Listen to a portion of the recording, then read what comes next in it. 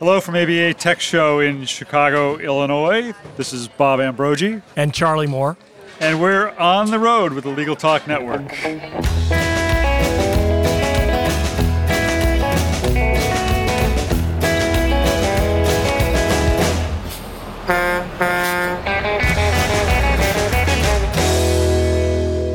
So, Charlie, you just gave part of a keynote presentation today at ABA Tech Show where we are. Yeah, that was a lot of fun. It was a lot of fun. It was a really interesting panel because we had the CEOs of Avvo, of LegalZoom, and you of Rocket Lawyer. So tell me a little bit first, just for any listeners who, if there's possibly a listener to this who doesn't know what Rocket Lawyer is, yeah. Just give us the 60 second. What is Rocket Lawyer? Yeah, so Rocket Lawyer is just the easiest way to get legal stuff done, period. And so we help millions of folks to incorporate their companies, create legal contracts, sign them electronically. And really importantly, and one of the things I'm so excited about here, is we help people to get legal advice from attorneys through, again, what I think is just very much one of the easiest on-ramps to legal services ever, which is if you can type on your phone or your computer a 600-character question, the same way you tweet or post something on Facebook, then you can ask a lawyer a question, Rocket Lawyer, and you can start down the path of getting affordable legal care. You know, I think a lot of the lawyers that I talked to, I talked to a lot of solo small firm lawyers around the country, and this came up during the show that you did. Judy Perry Martinez, who led the ABA Future Commission, she moderated this keynote that you did today, and she asked, I think what the way she put it is, should lawyers view you as an opportunity or a threat, perhaps? And I think a lot of lawyers don't understand that you are actually connecting consumers to lawyers. I think they think of you as a document company, perhaps, or something like that. Yeah. How has that evolution happened? How have you gotten to that point? Well, it's we also talked about the company's been around now for about 8.5 years, and it's fun to be back here in Chicago at Tech Show. Never expected to be the keynote, one of the keynote speakers. Again, joined by other startups. And now here we are 8.5 years later, and Rocket Lawyer has upwards of 16 million registered users, creating 30 million plus legal documents a year. And so we are a legal documents company, but thousands of those users are lawyers who create legal documents on Rocket Lawyer. And then really importantly, we called it Rocket Lawyer 8.5 years ago for a reason, because the business is based on a patented invention, and the key part of that patent that was issued in 2012 is connecting people with lawyers to help them review those documents and then to actually help them to resolve disputes. And so from literally the day that the business was founded, it was founded on an invention that was about making it more affordable and simpler for people to connect with lawyers. You talked a little bit about why you started the company, and you've just alluded to this, and a lot of discussion on the panel today about what these three companies who were on the panel are doing to help, perhaps what's talked about a lot is the justice gap in this country. Yeah. Talk to me about how you view that, what your company's role is in addressing that issue of access to legal services. Yeah, so that's a great point, and part of what we talked a lot about on the panel is that we really got to is how companies like Rocket Lawyer, LegalZoom, Avvo are increasing the market for legal services. The data point for us is that the majority of the users who use Rocket Lawyer to connect with attorneys have never even hired a lawyer before. So they were out of the market. The folks that are creating those legal documents, usually with the assistance of a lawyer, those folks that are creating legal documents on Rocket Lawyer, they wouldn't have documented what they're doing otherwise. They would have been on a handshake, or they just would have been out of the system because they couldn't afford it. And they didn't even know before the internet, and they could do a little bit of research, they even know that a lot of this stuff existed. And lots of companies still, there's 30 million or so small businesses in the United States. Most of them don't have employee handbooks. It's just a key fact. And if you don't have an employee handbook, it exposes you to all sorts of potential liability. They're mandatory in most states when you have more than 50 employees. And so compliance wasn't happening. Lots of legal work was sort of lying fallow and not being tended to until you had platforms like this available to people. Part of the problem over the years has also been perhaps understanding of when something is in fact a legal problem, or when in fact something is a problem that needs legal help of some kind. Are you doing anything about trying to help the public or help businesses better understand when they have a legal problem and how to address it? Absolutely. We help people to get consultations with lawyers, and that's exactly what lawyers do. They spot the issues.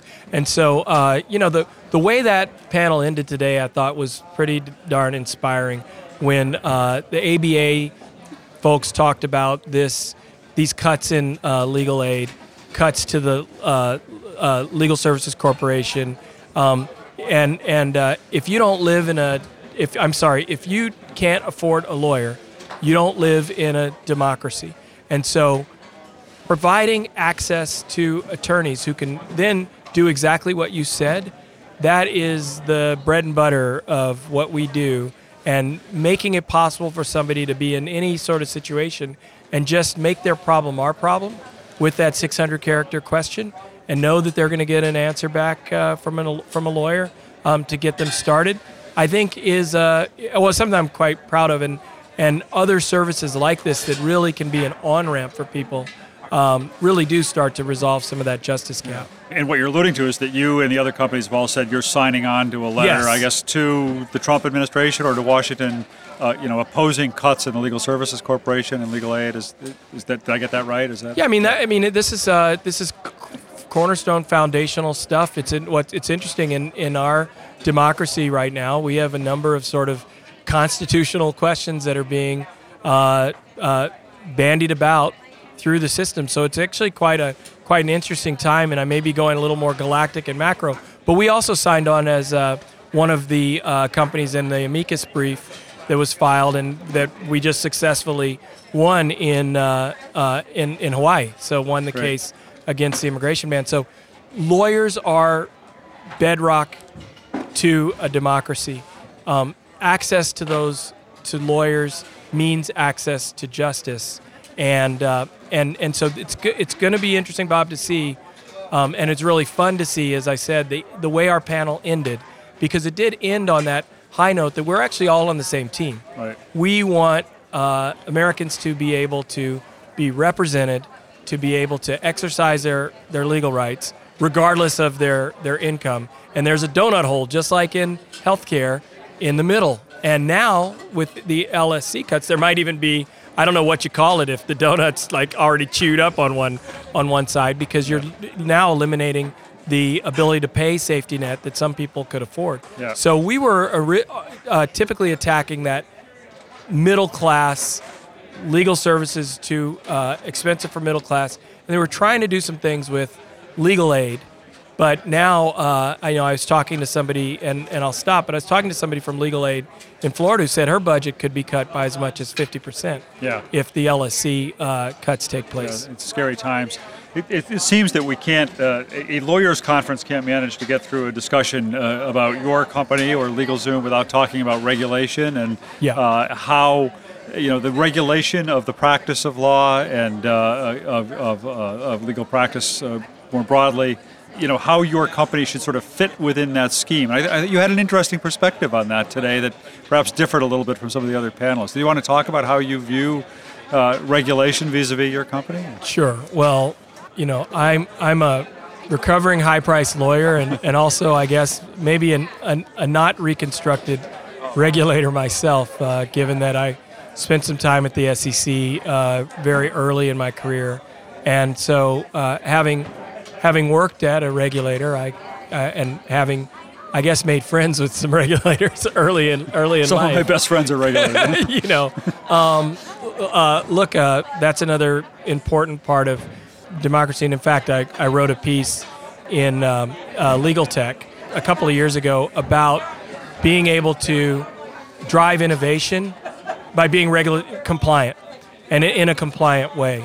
And so I don't personally think that innovators always have to be disruptors. They can be revolutionaries, and in being a revolutionary, then something new has to replace it. But the core things of protecting the public interest, ethics, that came up at the panel as well. Look, those are principles that do apply, and there should be regulation, and part of our mission is to help businesses and individuals comply with the rules and play by the rules, and so we should as well. I mean, something I've heard some lawyers say is that a business such as yours is sort of an end run around the inability of companies, non-lawyers, to invest in law firms. That effectively you're a law firm, or you're a legal services deliverer, and you're being able to get private capital. How do you view that? Do you think that there should be loosening of the regulations around investment in private companies, non-lawyers investing in the practice of law in legal providers, or how do you we haven't really taken a position on that. Certainly, Rocket Lawyer is not a law firm, and it has no plans to be a law firm. Now, that's also, I think, slightly different than what you heard from some others on the panel. But here, we're not a law firm. We don't have any plans to be a law firm, including in the UK market, where we could do an alternative business structure. We haven't done that.